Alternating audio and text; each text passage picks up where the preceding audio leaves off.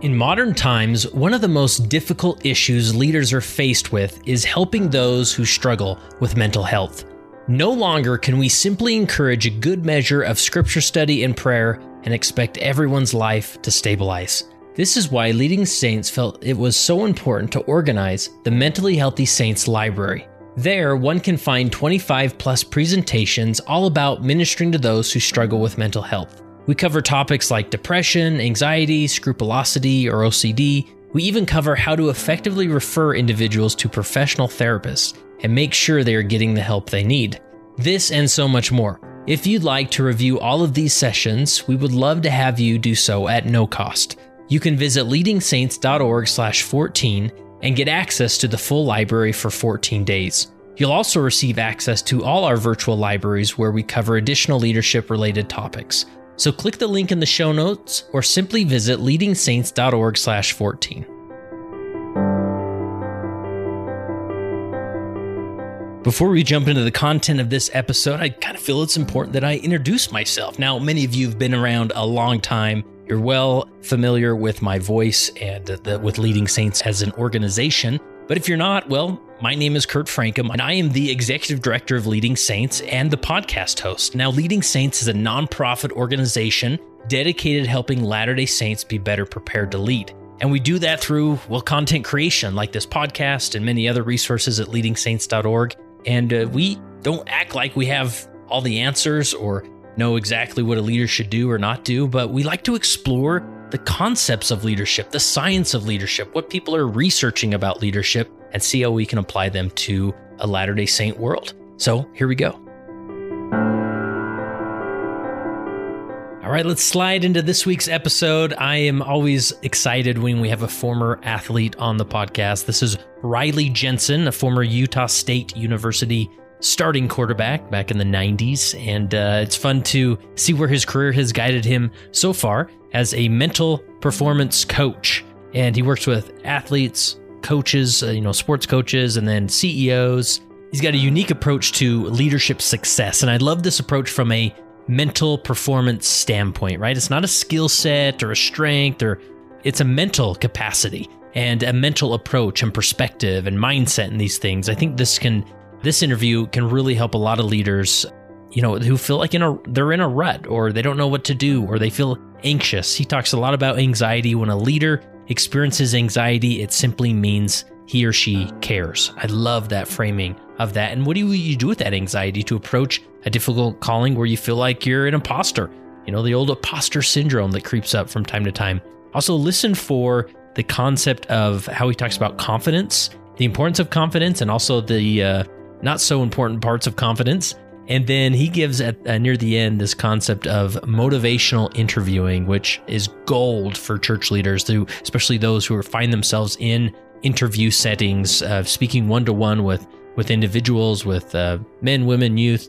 Be so helpful, this simple tactic of motivational interviewing. So let's jump into it. Here's my interview with Riley Jensen.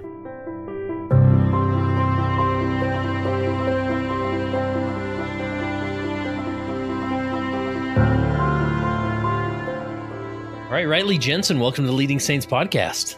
Yeah, thank you so much for letting me be part of such a well-designed and well-executed podcast. I was looking through some of the names. I'm not sure that maybe you didn't get the wrong person here, but I'm happy to be here. And I love what you're doing with Leading Saints. And, the content has been super powerful and impactful in my opinion.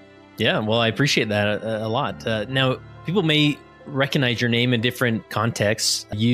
Maybe the first one was you have had a collegiate career at University of Utah State University, right? As the quarterback there. Yeah, I played quarterback. It feels like lifetimes ago and some concussions ago. So it's been a wonderful journey that seems to seep back into a lot of conversations. I love sports. I still love sports, and I really enjoyed my experience playing at Utah State. And it's gotten me in a lot of doors. So hopefully once I get in those doors, I'm still doing a good job rather than letting me down. And what years were you at Utah State? So I played 1 year at Snow College before my mission, 1 year after in 96. And then in 97 and 96, I started at Snow College, and then 97 and 98, with 98 being, I was the starting quarterback at Utah State in 98. Awesome. And where'd you serve your mission? So I served my mission in Marseille, France. Oh, great. I learned a great deal about resilience and adversity, and I learned some grit and some moxie by serving wonderful saints of the south of France. So are you saying you don't have too many pictures from your mission and where you're wearing all white?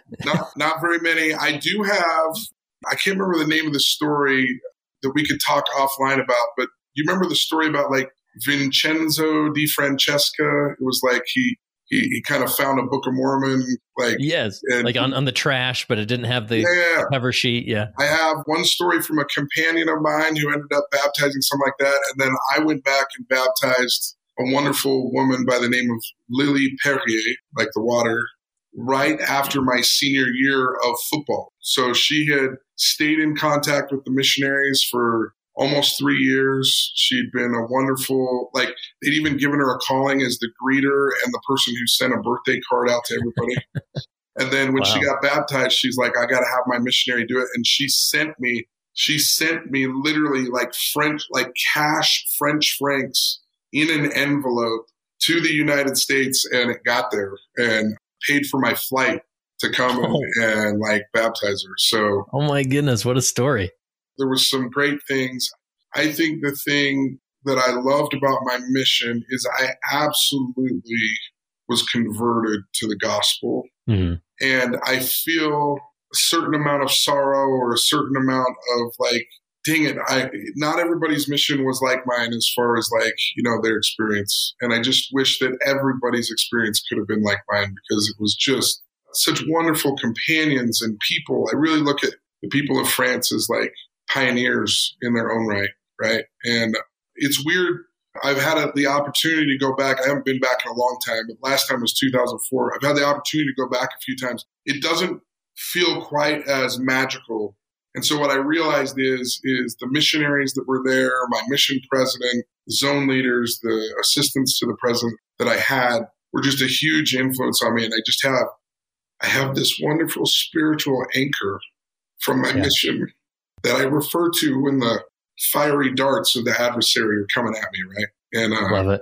It's a really peaceful thing for me to have in my life. Oh, that's awesome. Love the great way to start the interview for sure. So when people ask you what you do for work, how do you respond to that question? So I guess my official title is I'm a mental performance coach or sports psychology consultant. I went back to school at the age of 40, which is a whole story in and of itself, to go into sports psychology. But the unintended blessing or the unintended consequence of going into my field was I get asked to speak in a lot of different areas and a lot of different places that maybe I hadn't anticipated. I thought I was going to work with individual athletes and teams and maybe some coaches, but I find myself working with athletic directors, presidents of large professional teams, CEOs of large companies, helping them to establish culture, figuring out how to like have a culture that is successful and thriving, all the way down to helping a 9-year-old athlete to be just a little bit less nervous or understand what it means to be nervous, that it's not a death sentence type of thing if you feel a little bit nervous before a game. So the job has been super interesting. I think the part that's been really, really fun to like learn about and think about is just how much people are starving for culture and for just empathy and how to treat people. And I joke all the time that my job is to teach gospel principles. I just don't close in the name of Jesus Christ in the public world. But I just feel like, man, if you want to be mentally tough or if you want to be resilient or if you want to be gritty, like read the writings of the prophets, read the Book of Mormon, read the Bible, read Last Conference. I mean, it's just loaded with adversity talks and moxie and grit and enthusiasm. And I guess when I think about, and I saw Steve Young speak a couple of days ago, he mentioned the word Mormon. When I think about Mormonism, and I know that I've changed from being a Mormon to being LDS or a member of the Church of Jesus Christ of Latter-day Saints, are we not a gritty people? Are we not a people that are just full of moxie and resilience? Yeah. I mean, it's definitely part of our brand, right? Yeah, I mean, we all could look in our own stories of our parents, of pioneers that are in our heritage or ancestors in our heritage that were incredibly resilient and incredibly just designed for what they were supposed to do and have delivered such a wonderful message to us through their sacrifices and through their knowledge of, hey, this is important for my posterity. I think about my ancestors a lot. I think about what they gave up, and I think about what they went through. And that's another spiritual anchor. Mm-hmm. Right? So it's awesome what the church has done for people from the inside out.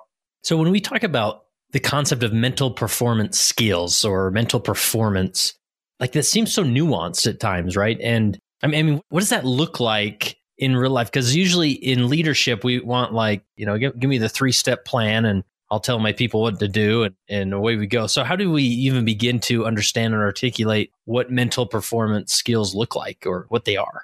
So generally there's about 6 or 7 things that I end up talking about quite a bit. One is we talk about culture and about how to move teams or to move groups of people from what they call forming, storming, norming, and performing. And typically I'm trying to move a team from one level to the other, and we all kind of take a step backwards before we take a step forwards. But you form a team, and then as people understand what their roles are, there's kind of some storming that goes on as you're competing for those roles or whatever. And then there's, accepting that role and kind of magnifying your calling type of thing, like really like doing the best you can to be the best player for your team. And then there's performing, which is kind of like the next level where everyone's kind of focused on their job. And it's that synergy where the sum doesn't equal the parts. There's 8 people doing their jobs, but it's equal to the work of 64 people, right? And it just doesn't make any sense. And that's what every organization is working to. Controlling your mind so that you can control your body. And if you can control your mind and your body, you can control your performance. That's something that we end up talking about a lot. That has to do with focus and concentration and controlling what you can control and figuring that out. The next part would be sport anxiety or just anxiety in general, right? Where we deal with that anxious feeling, like, whew, and helping people to understand that anxiety is very, very normal and it's not a predictor of results. It's actually just an indicator that you care, is something that we talk about a lot. The third part, and this one gets messy on how I explain it, but it's prayer, it's meditation, it's mindfulness, it's all of those things kind of combined. It's this relaxation or being able to put yourself into a soft focus so that you can improve your performance. The fourth part would be perfectionism and negative self-talk. I deal with that a lot. And then the fifth part being using routine, not rituals or superstitions, but using routine to increase performance. And those all, and then there's emotional regulation or like anger management that I deal with. And those are all under the umbrella of every single day I'm trying to make people more confident. And whatever I end up working on under, those 6 or 7 things that I just mentioned, those are all working towards confidence and building self-confidence, self-esteem, building a resilient attitude of, I'm just smart enough and I'm just good enough and I'm just resilient enough to be able to handle this situation with the right coaching and with the right people around me and hopefully with the Lord around you and supporting you, right? And so those become just really, really empowering tools. There's also a piece to the work that, when I'm working with athletes at Weber State or Utah State, I have those 2 contracts. There's how do you handle a tough conversation with your professor because things aren't going well? How do I handle a tough conversation with my coach? How do I handle the stress and the pressures of my parents? How do I handle the stress and the pressures of being a full-time athlete plus a full-time student? And so there's some kind of just like organization, like life skills component to like what I do as well. And so these are all just really, really fascinating to me and really interesting to me. The people that I work with find it really, really impactful and helpful. And sometimes I have to pinch myself that I get paid every day to help people chase their dreams. I get paid every day to help, a pro athlete for Real Salt Lake or a college athlete at Utah State or Weber State and BYU and Utah athletes come to me individually, right? And I get paid to help them get to where they want to go. I mean, I get paid for service. Yeah, right. Yeah. Some of us in the church wish we got paid a little more for that, right? That's right. So, as we do the Leading Saints podcast, I'd love to just sort of overlay this experience and these principles like on the model that church leaders experience week to week, day to day. And curious, like obviously you work with a lot of sports teams, professional, collegiate coaches and things like that, but also, you work with corporations, CEOs and whatnot. And I'm just thinking like, approaching church leadership, it feels different. And maybe, obviously principles are sort of universal and they'll work really anywhere. But, walking into an NFL locker room, all of those players seem to be on a level of engagement of going towards the Super Bowl. And their engagement, it's a different level than maybe walking into a church where some people are like, hey, man, I'm just here, just got the kids here. We're lucky the hair got combed. But the elders quorum president's in this mindset of like, no, we want to shift the culture in a dynamic way and have a ministering culture and do all these things where some of their quote unquote players in their locker room are just sort of like, hey, man, like I'm just here because my wife has the keys to the minivan and I can't go home anyways. Like,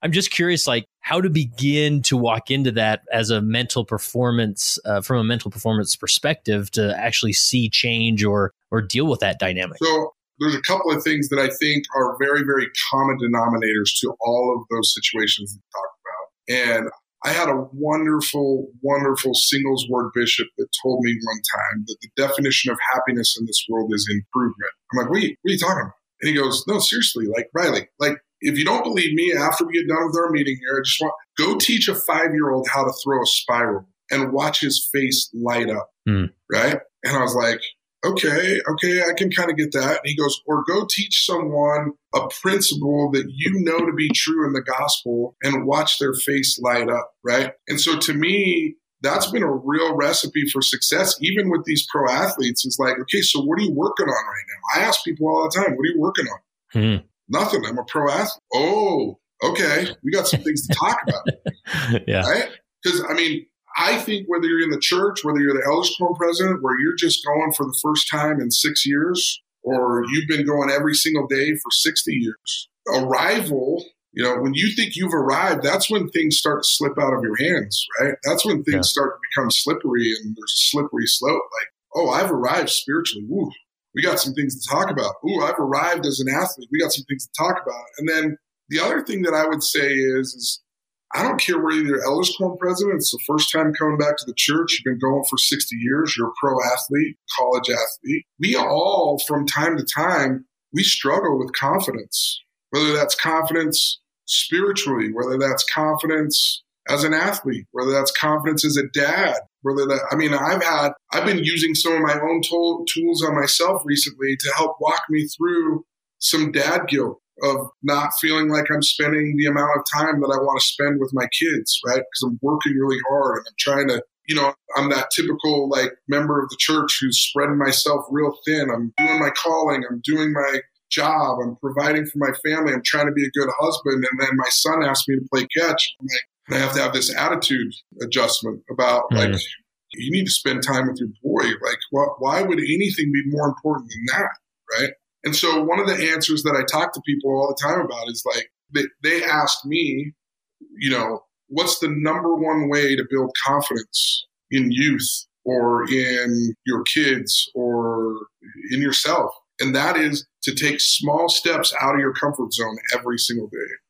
I'm not trying to promote a book, but I'm writing a book called Pure Unadulterated Guts right now. And so when I'm trying to help people to step out of their comfort zone, I ask for 1 minute a day, just 60 seconds a day, every day of stepping out of your comfort zone. Like start that podcast, start that business, tell your wife you're sorry, apologize to your kid that you haven't been spending enough time with them. Like step outside your comfort zone. And then what happens is as you step outside of your comfort zone, your circle of like comfort grows. And so you have to do even a little bit more to get outside your comfort zone. And then all of a sudden you're this huge, kind of like the analogy of a rough stone rolling, right? You're this huge polished stone that has this ability to do so much and do so much good and give so much to other people. And so I don't care whether you're a pro athlete that I've worked with or the bishop or the state president or the person that's just like, let's just hey, dude, congratulations on being here today. I know that probably took a lot of courage to come to church after 6 years of not being here. We're so glad you're here. Like, how awesome is this that you're here? And I don't think we do, and I'm not trying to judge the church, but I think as a whole, we could do a little bit better of just having a little bit of empathy for how hard that decision was for somebody that hasn't been to church in a long time. It's scary. That's outside your comfort zone, but that's going to build confidence for them. And man, if you can make that just a little bit easier on their path, how much more likely are they going to be to try something else, which, coming back to church might be the least of all their problems. And so now we're building confidence for them to be able to try something else that's even a bigger problem for them. So I want to go back to I love the concept of that Bishop taught you, that was it the secret to happiness is improvement? Is that right? And I think a church leader may hear that. And again, we're sort of using the Elders Quorum example, but be like, oh, great. As an Elders Quorum president, I will help them improve at ministering. Like we sort of insert our agenda in there, right? All right. So it's like maybe unpack that a little bit more. Like as a leader, what do I do with that in an Elders Quorum or Relief Society context of like, how can I guide people to improvement without just inserting what I think they need to improve on? Right. So it's a little bit like President Nelson's talk in the last conference, right? Like you may be thinking that this talk is really, really good for your wife or your significant other, but you got to start with you, right? Like, so this has to be internally motivated. Like, okay, so first, if you're an Elders Quorum president, you're a bishop, you're a stake president, you're listening to this, right? What can I do to improve? Now, this is not meant to be a guilt trip, and especially to our wonderful sisters, right? Like our Relief Society presidents, our primary presidents, and all these people who are doing wonderful things. The tendency as a member of the church is to go, yeah, I need to do more. Like I need to do more, and that's not what this is. What if you're doing enough? What if you are enough right now? But maybe, just maybe, the only thing that we need to do to be brave and courageous and actually like step out our comfort zone is just have a little bit more enthusiasm about it. Instead of saying, oh, I got to go to Relief Society tonight, or me. Let's take me, for example. Oh, Stake Young Men's presidency is way more than I thought it was going to be. Man, we got Trek this year, we got this, and we got ward conferences, and I'm doing more meetings than I've ever done in my entire life. I thought this was going to be a little bit easier calling, right? So instead of having that attitude, right, maybe, just maybe, it's like, God, what a cool job. Like, I get the opportunity to go to Trek this year to plan a really, really meaningful and spiritual activity that will impact youth ages 14 to 18 for the rest of their lives. I mean, we know the stories of Trek. We know how many people have decided to go on a mission, and it was a great experience for them from Trek. We know that this can anchor people or give them a spiritual anchor in the gospel. Why wouldn't I be excited about going to that meeting? Why wouldn't I? Yeah. Right? And so maybe just changing the way we look at the job. I mean, so many people in the church are doing so many things. Maybe we just do it with just a little bit more of a hop in our step instead of like, oh, I got to go. I got to go do that. Oh, I got called to do that. Oh, I don't want that calling, right? Like, oh, awesome. Great opportunity for me. And then start from the inside out. And then I would say that enthusiasm, and I'm married to a lovely Greek and Italian woman. So I kind of got into etymology of words because like, it feels like every word goes back to Greece for my kids. True. But the root word of enthusiasm is entheos, which means God's within. Or God within you, right? And if you think about everybody that you know that is successful in one way or another, in the gospel, in their jobs, in their professions, in athletics, in theater, we're all performing in some way, right? But if you think about the people that are successful in their lives, do they not have a unique enthusiasm about them? Do they not have a unique spirit or a unique piece of Heavenly Father inside of them that kind of makes them different? I mean, look to your favorite person who represents the Savior. Mine is my grandpa Clark. He was an amazing man, a World War II veteran, never had a calling as a bishop or a stake president or anything, but he's a legend in our family for being so impactful and having so many like Christ-like attributes. He had a unique enthusiasm about him. I only knew him till the age of 7, and I still have like really, really impactful memories of my grandpa Clark. And then, of course, all the stories after finding out about him. That's the Spirit. Maybe just changing our mindset a little bit about what we're already doing and realizing that that's enough. And maybe I can just do what I'm doing with a little bit different attitude or a little bit more enthusiasm. Having Heavenly Father's Spirit to be with me like every week when we take the sacrament, right? To me, that's like when I hear that during the sacrament prayer, I'm like, this is my renewal of enthusiasm. It was a rough week. I went out and slayed dragons all week. It was kind of hard, but I can do it again this week. And I've got His help. And I want to take on His Spirit to be with me so I can be a little bit more enthusiastic about the things that I'm approaching. And so to me, leadership is about really embracing the gospel into ourselves and then using the Spirit that is within us to help people with little steps and go, God, I was just thinking about you the other day, and I was thinking that it would be really cool if you took on this task. Do you think that would be too much for you? Or do you think that would be a good that feels like it's pushing me a little bit. Okay, pushing you a little or pushing you too much? Because I don't want to give you too much. I want to give you something that you would feel good about if you accomplished it. And I think when we just have honest and empathetic conversations with people, we can really inspire the people that are in our circle to do better, including our family members, But start inside, then start with your family members. I mean, I think there's a lot of wisdom and a lot of truth to just start small, start with yourself, and then let's solve the world's problems a little bit later. Yeah. Yeah. No, I love that. And then, man, just that you're taking the Greek root of that, enthusiasm that, what was it? God is in you? Is that right? It means God within or God within, right. God's within. Yeah. And then putting that up against the sacrament prayer, which again, that's what we're doing essentially, having His Spirit be with us. It's a physical token of enthusiasm from God, right? As we take that, that's part of that renewal of the covenant is I will now be more enthusiastic because God is in me now. Hearing you say that just gave me the chills, right? I'm super motivated and I feel like Heavenly Father's talking to me right now because I was looking at my schedule for today, tomorrow, and Friday, and I'm like, oh my God. And now I'm like, no, you got this, Rouse. If Heavenly Father is with you and if you're doing everything you possibly can to keep the commandments and be the best version of yourself that you can, how can I lose if I have His help? I can't.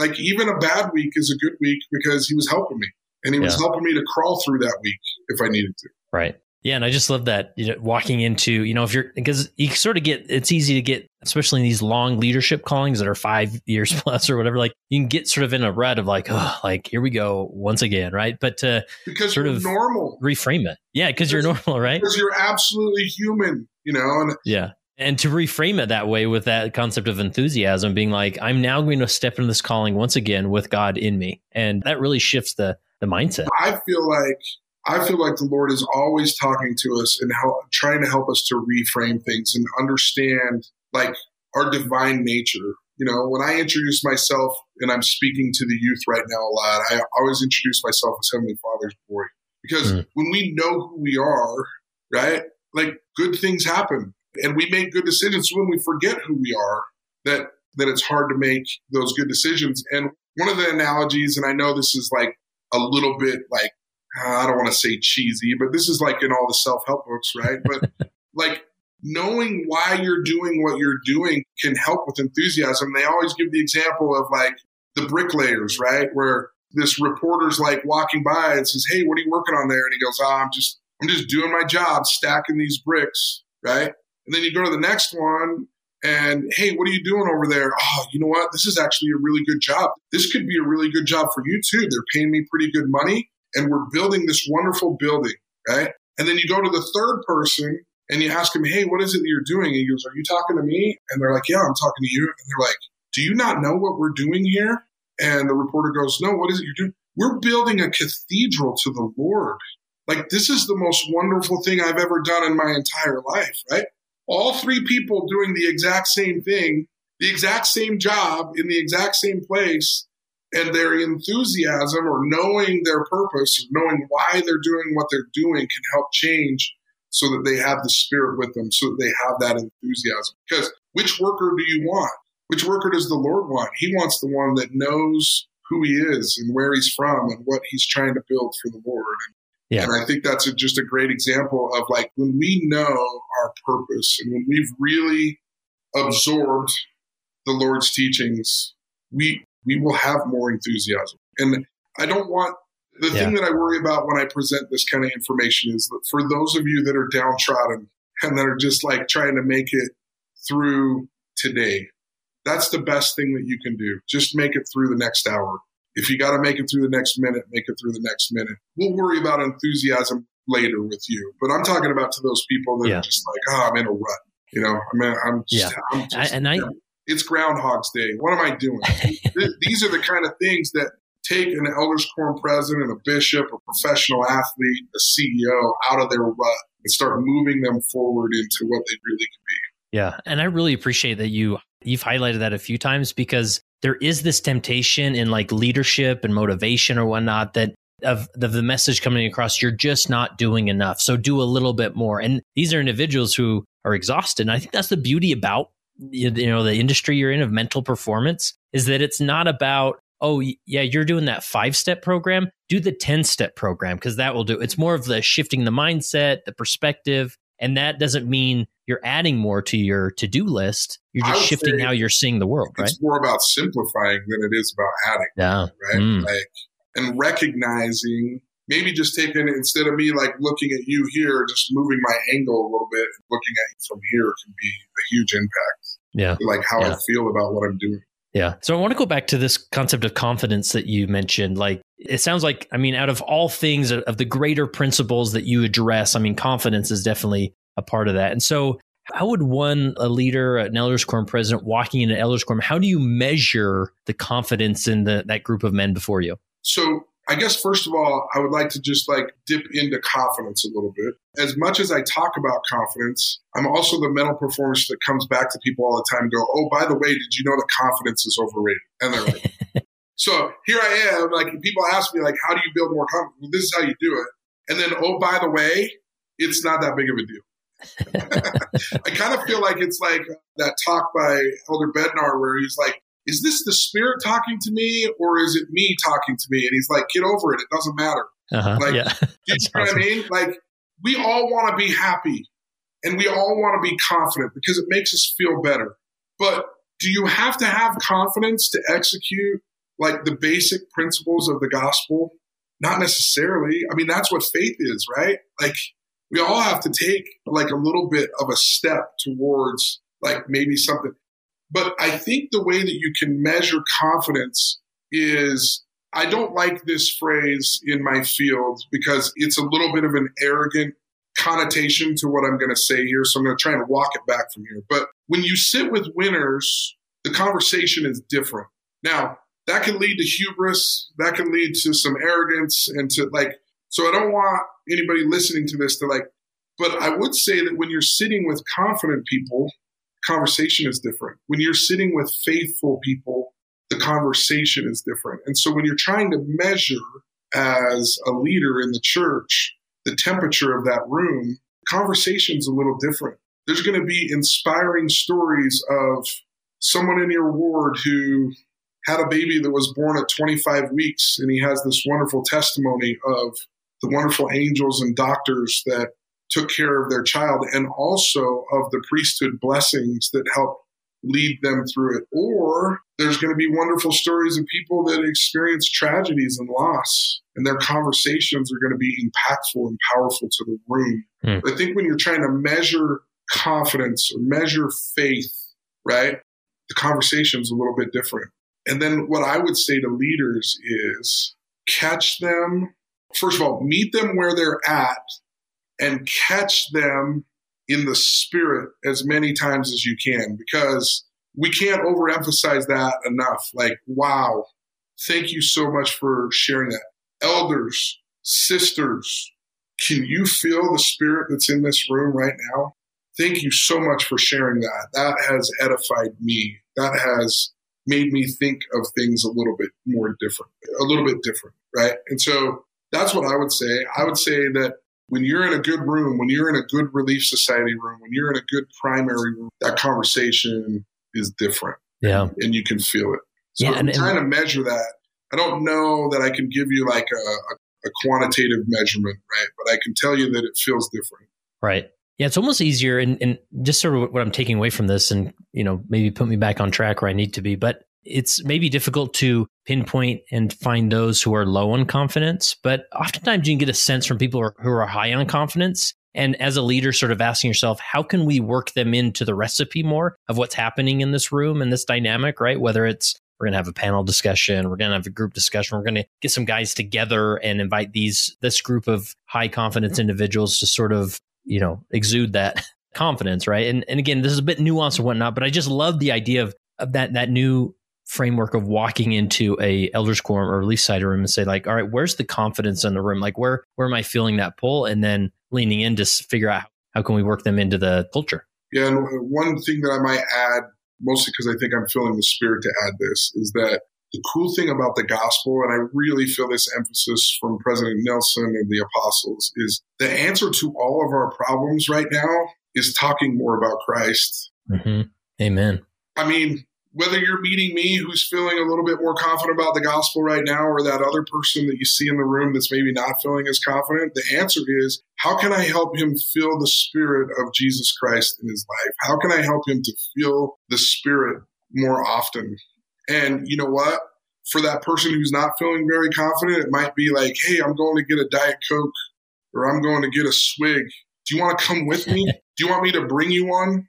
That might be the most that he's felt Christ's influence in 3 weeks, because somebody was actually thinking about him and he wasn't having to think about everything else. You know what I mean? Or it might be that you're working with Riley Jensen and he's doing pretty well, and you might need to challenge me like, hey, Riley, are you really reading your scriptures every day? Because I personally have started to do that in the last 2 months, and it's really made a difference. And I can answer yes or no.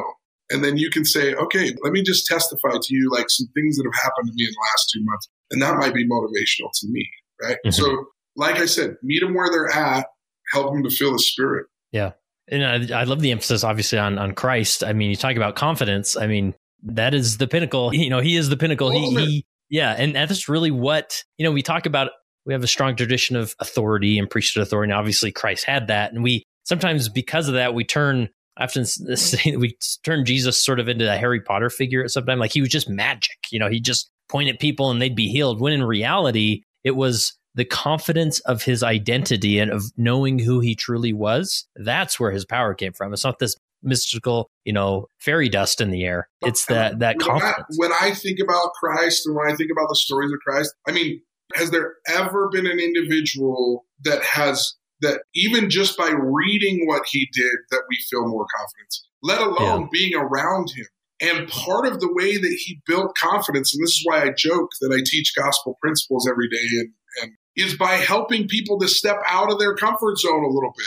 He wasn't, listen, this isn't a church of just like, you're okay the way you are. He's like, come, follow me. There's a better way. Come, stretch yourself with me. Step out of your comfort zone with me, and I'll help you to do it. And he's constantly building our confidence, and he's constantly telling us that we can do it, and quietly and gently and prodding us and pushing us. And I think one of the great lies in this world right now is you're okay exactly the way you are. No, we're not. No, I'm not. If I had to go talk to myself at 20 years old and you came up to me and you told me, Riley, you're just okay the way you are, like you don't need to do anything better, not only would it be damaging to the way that you're treating me, but it would be damaging to your credibility with me, because I'd be like, no, this guy doesn't know what he's talking about. I know I need better. Mm-hmm. Yeah. Right?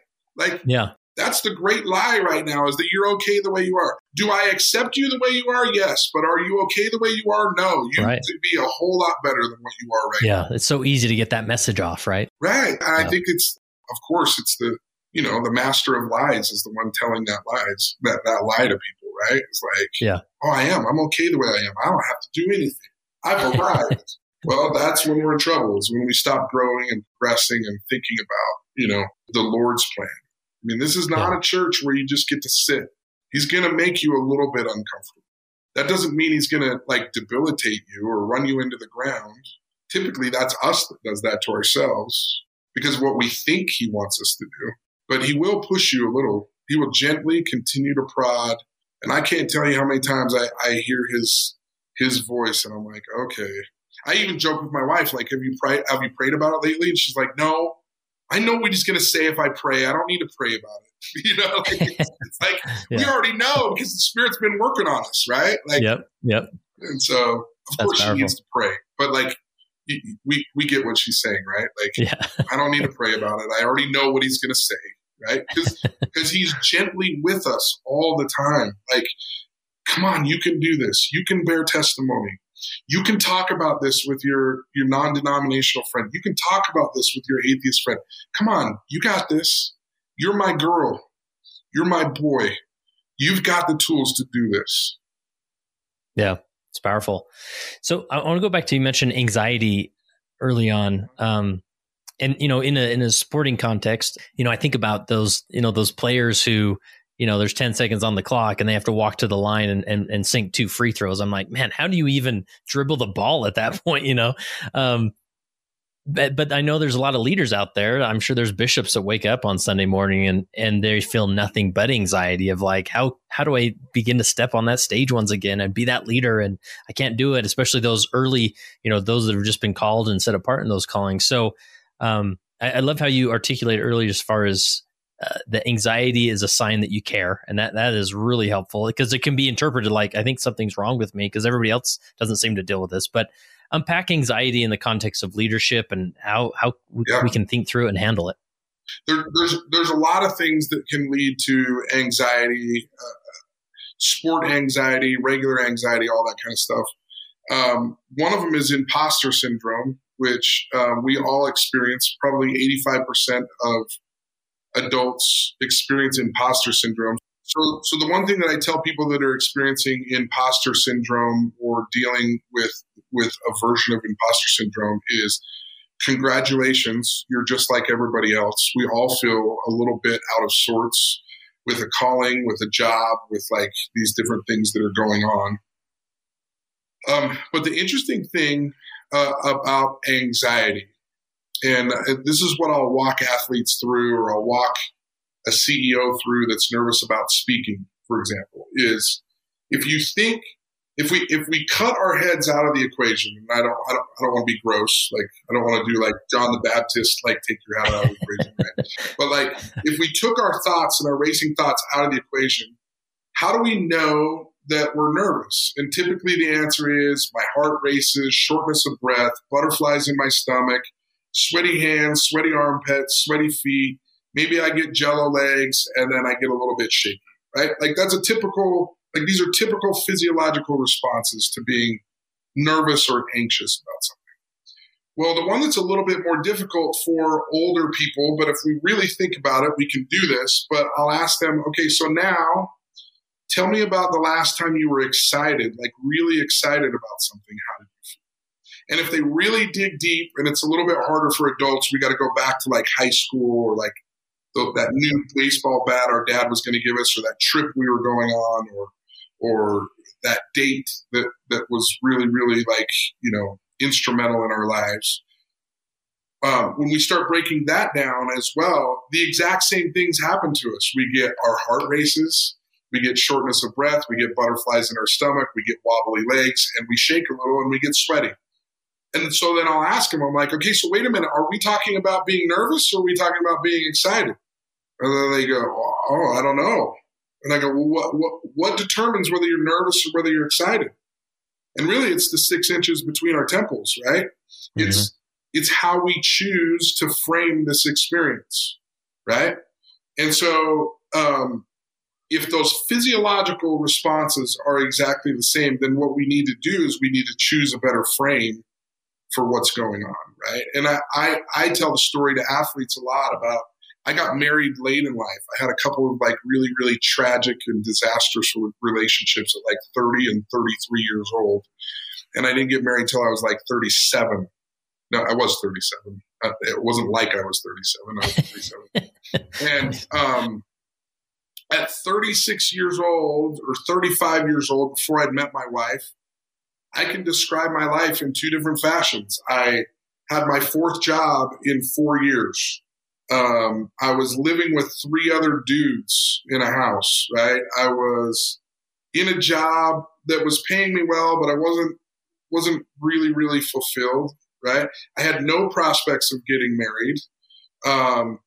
Every single time I went to conference, there was some sort of talk about how guys need to get off the couch and ask people out and quit sitting in their basements. And I'm going, do you have any idea what I've been through, right?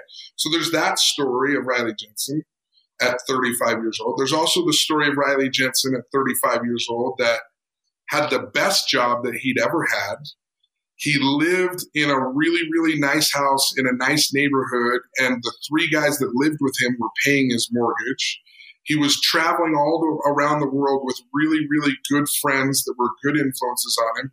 He had really supporting parents that said, hey, Riley, you're never going to regret getting married late in life. The people who regret it is getting married early in life, and they were probably spinning that for me, but they were really, really helpful and supportive, right? And I was building up a little bit of a nest egg, right? Well, which one of those stories are true? They're both true. Which one is more helpful?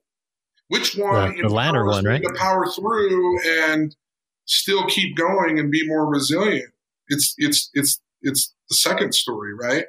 And so one tool for anxiety or for stress or for pressure that you're feeling is to reframe or to practice gratitude so you can actually like deduce what's going well right now, right? And then the other thing that I would say, and this is really interesting. Have you ever heard, and I don't think you're as old as me, but you're a little bit older. Did you ever hear when you were growing up, like, hey, if you're having a tempting thought or a bad thought, like sing a hymn? Oh, yeah. Absolutely. Okay. Yeah. So we've all heard that. I don't know who came up with that.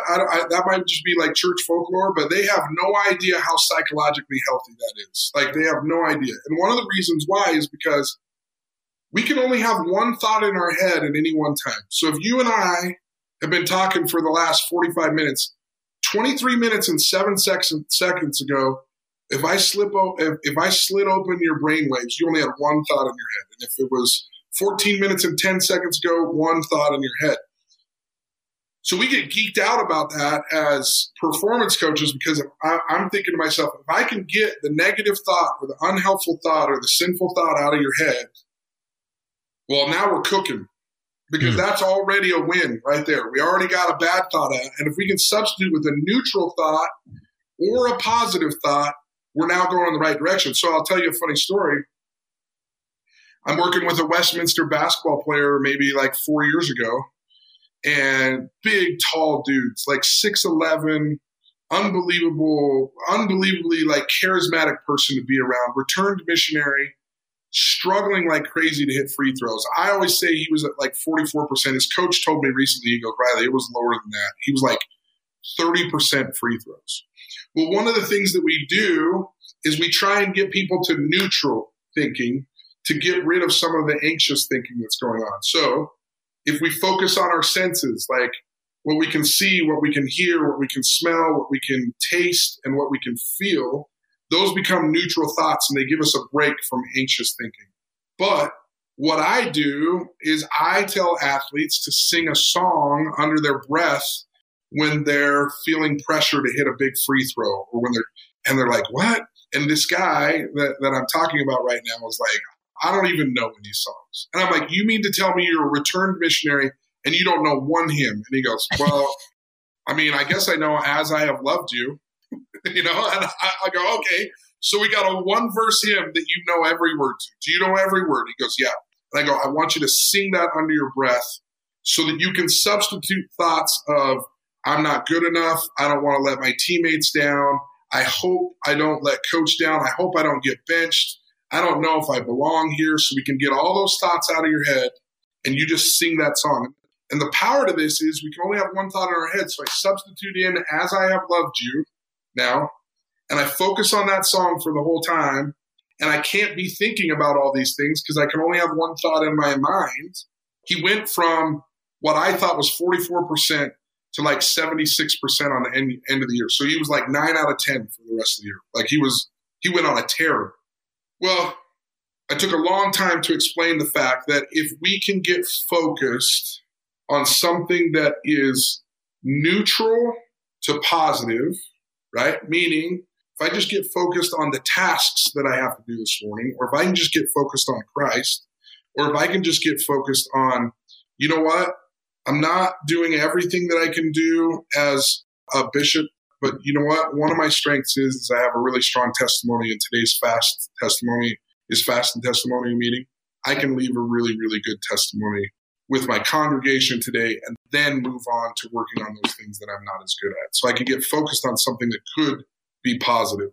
And so we can reframe our thought, or we can change our thought process to kick out some of those imposter syndrome, anxious feelings by focusing sometimes just on a hymn, like literally just on the words of a hymn. Maybe you read your favorite hymn and just read the words, when you're feeling particularly anxious, because those words as you're reading. Oh, and by the way, just rewinding to the example, the reason why I have them pick a song that they know all the words to is because as soon as the song's over, guess what seeps back into our minds?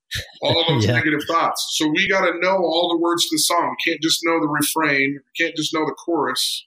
We got to know the whole song to give us enough time and a little bit of pause from the anxious feelings that we have. Now, here's where the magic happens for a leader. You read the scriptures, you read some hymns, right? You read these wonderful words. Well, because we can only have one thought in our head, we just gave ourselves a wonderful pause and a wonderful break from all the stress and anxiety that we might be having. So it might be a 2-minute or 3-minute break, but isn't that just a wonderful feeling to just have 2 or 3 minutes to just like refocus, recalibrate, and refresh so that maybe we can go and do all the things that are asked of us today at church. Yeah, that is so good. I love that.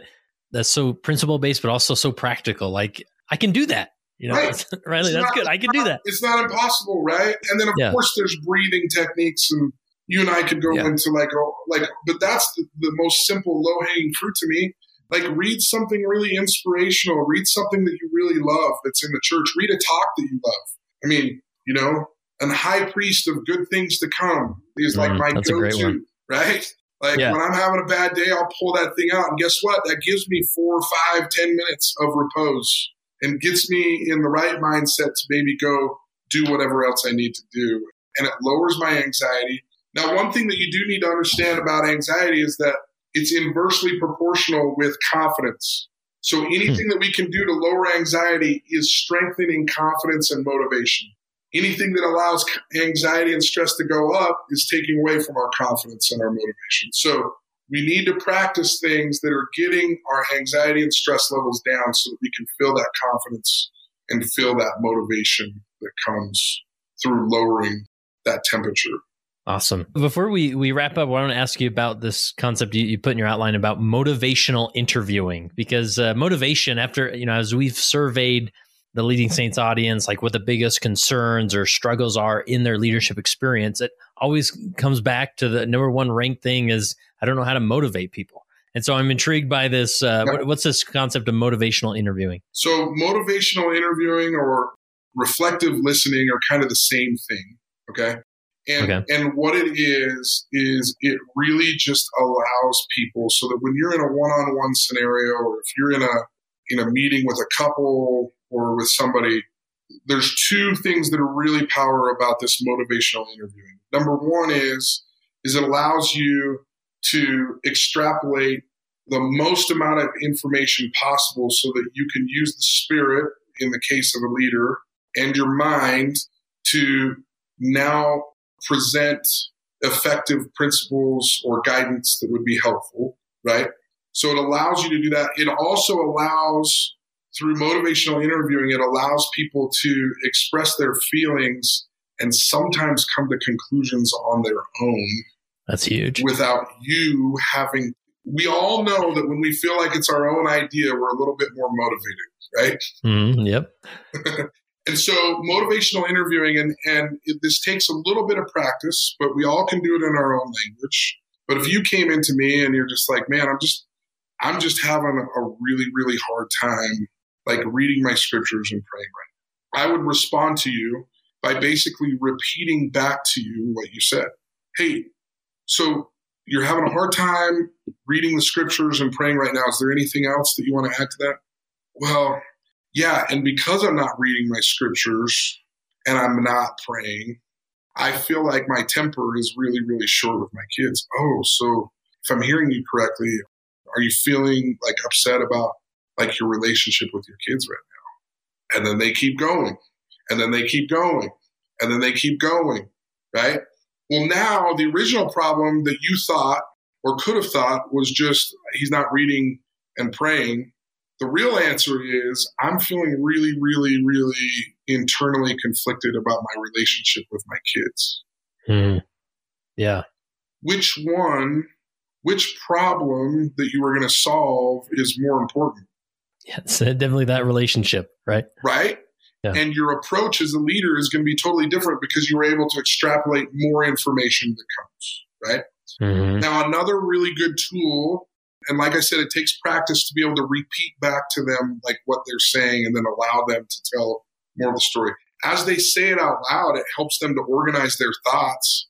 And so a really good way in motivational interviewing with this person would be to say, okay, so what have you tried or what do you think would be a good way to build your relationship with your kids? Right. Yeah. And then it just opens up even more. He comes up with a solid idea and you know it's a solid idea and the Spirit's telling you it's a solid idea.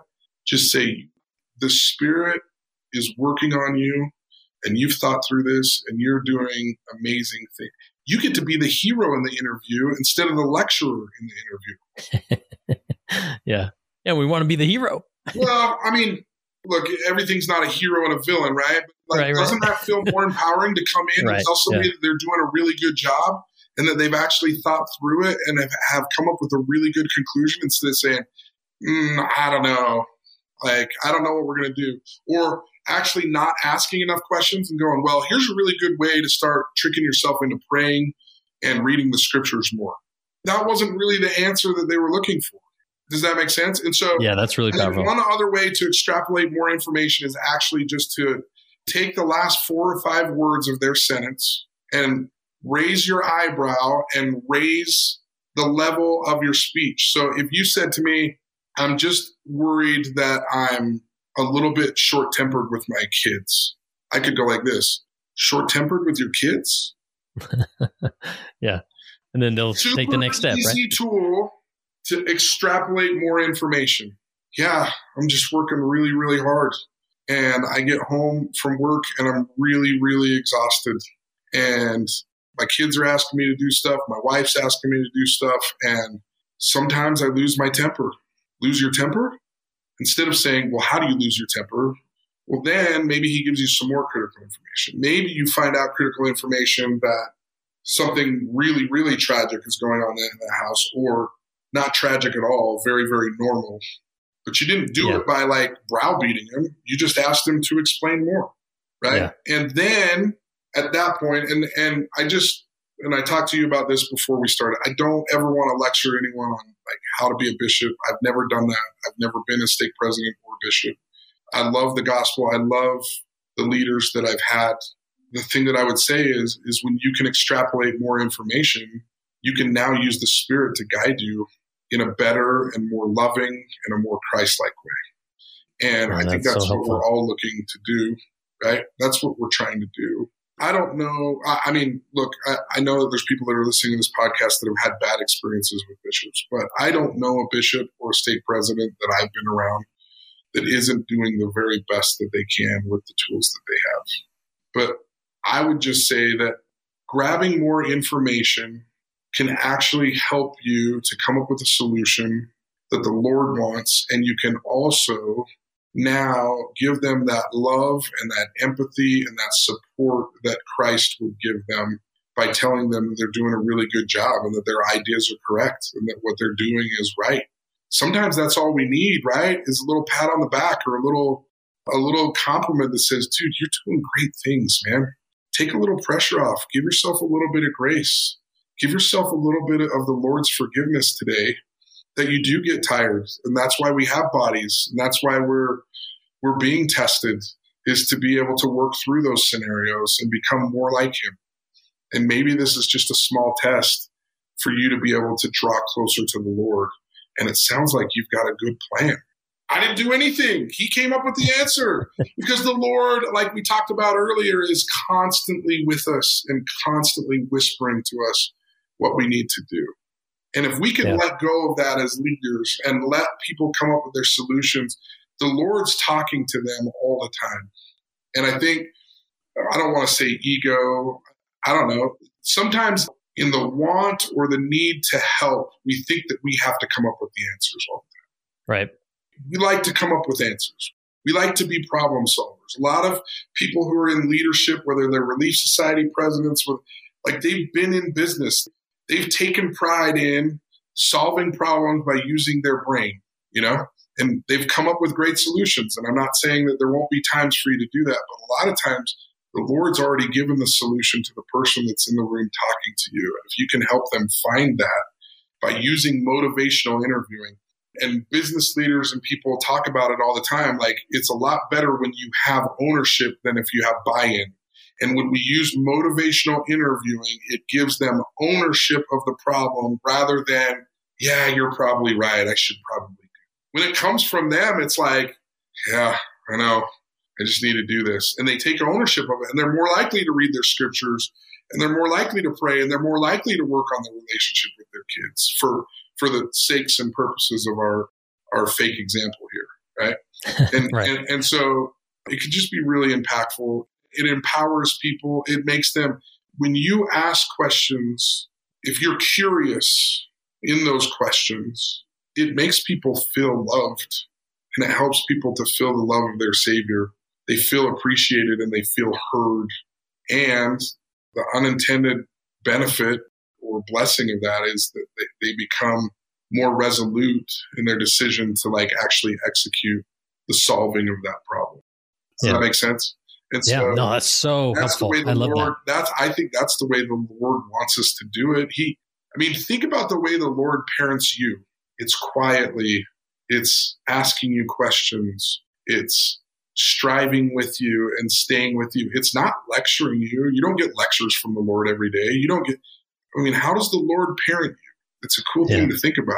Yeah, that's maybe that's the way we should do it more as leaders, right? Is long suffering, love, reflective listening, motivational interviewing that helps them to come to answers on their own so that they have ownership of that problem and then are more likely to solve that problem. Well, Riley, I have one more question for you, but if people do want to learn more about, your day job, what you do, I know you have your own podcast and whatnot, where would you send people to learn more about So I have a website, rjpg.net. That's RileyJensenPerformanceGroup.net. I work with businesses. I work with athletes. I work with CEOs, presidents of companies. You can find most of it. I think where I put most of my content is on Twitter @RileyJensen. So I'm trying to give every day. I want to create something that uplifts, and I don't want to say inspires, but I think information can be really, really inspiring. So I try and give information that's helpful. And then like you said, I have a podcast called Mindset Matters that you can find on iTunes. You can find it on SoundCloud. Yeah. My own podcast is designed to be 5 to 7 minutes of like, I just want to get my mind right today as I start the day. How can I do that? Right. That's helpful. And it's really fun. What I do is really fun. I hope people can feel that I love what I do, that I love the gospel, and that I'm enthusiastic about it. And I hope I have the Spirit with me as I'm doing it. So, well, the last question I have for you, Riley, is as you reflect back on your time as an athlete, as a mental performance coach, as a Latter-day Saint, and as a leader, how has being a leader helped you become a better follower of Jesus Christ? Ooh, so that's a really good question. I really like that question.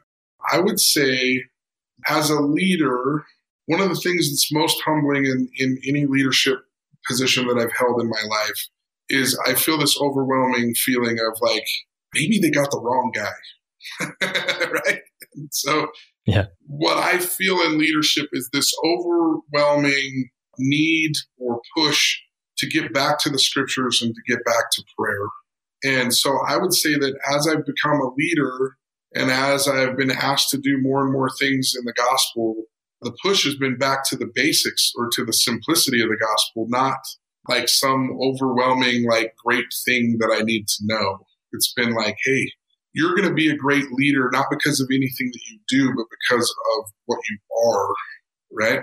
And so that seems to be what whispers back to me over and over and over again is like, continue to refine, continue to grow. And I'll give you an example of something that I think is maybe kind of wraps up some of the things that we've talked about today. And I stole this from the first counselor in our stake presidency when I was on the High Council. His name's Jason. But he took the fundamental principles of the gospel, right, which are faith, repentance, baptism by immersion, and the gift of the Holy Ghost, right? As we practice those four, those become over and over and over the main principles of the gospel, right? Like faith, repentance, baptism, and the gift of the Holy Ghost, right? Well, what he did is he changed those into normal terms, and I think these are incredibly impactful to our motivation and to our confidence. If you change faith to believe, right? Believe in others, believe in your leaders, believe in yourself, believe that there's a higher plan for yourself. That leads to repentance or change. So belief can help lead to change, which is repentance, right? If I need to change, the good Lord can't steer a parked car. I got to keep moving, right? I got to keep shaking, and he's going to help me to change, right? As I change, that leads to baptism or commitment. So as I make changes in my life, I become more committed, right? And as I become more committed, we now move to the gift of the Holy Ghost, which is refinement or progression, right? So now we refine, we make that stone a little bit smoother. And as we do that, that builds our confidence, which leads to more belief, which leads to more change, which leads to deeper commitment, which leads to more progression. So it's this circular motivation that the Lord has given us. Faith, repentance, baptism, and the laying on of hands for the gift of the Holy Ghost is another way to say believe, change, commit, and grow and progress and believe and change. And as we do that, we use this circular motivational cycle to get to the top of the mountain. And I think it's a beautiful analogy that President Sulier shared with us that just really applied to the things that I work in. I'm like, oh, that's so motivational. Like, if I can have a little bit more faith, then that's going to lead to more repentance, and then, I don't know. The other thing that I think my favorite saying right now in the church is I ask people all the time, what's the most important ordinance in the gospel? And everybody raises their hand. They're like, baptism, the endowment. I'm like, no, it's the next one. The most important ordinance is the next one. And if you've done all the ordinances and you've done all the things that you're supposed to do, your job as a leader and your job as a follower is to help other people to get to the next one. And that's where beauty and happiness and fulfillment and contentedness really happens, is by focusing on the next one. Meeting people where they are, helping them up, helping them feel a little bit more confident in themselves, that they can do it, that they can get to that next ordinance. And then we all become more Christ-like, because you have people that are moving towards their ordinances, and you are now refining yourself and becoming more like him by helping them to get there.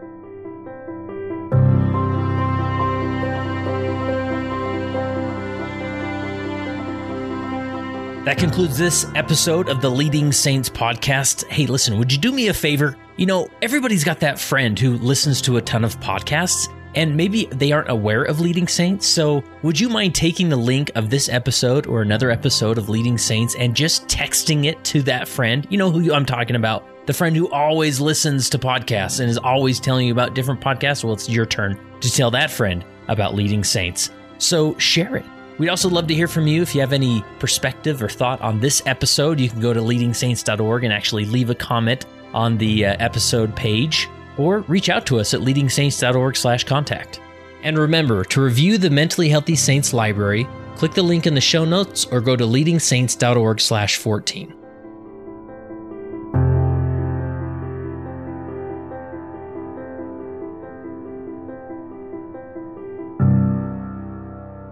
It came as a result of the position of leadership which was imposed upon us by the God of heaven, who brought forth a restoration of the gospel of Jesus Christ. And when the declaration was made concerning the only true and living church upon the face of the earth, we were immediately put in a position of loneliness, the loneliness of leadership, from which we cannot shrink nor run away, and to which we must face up with boldness and courage and ability.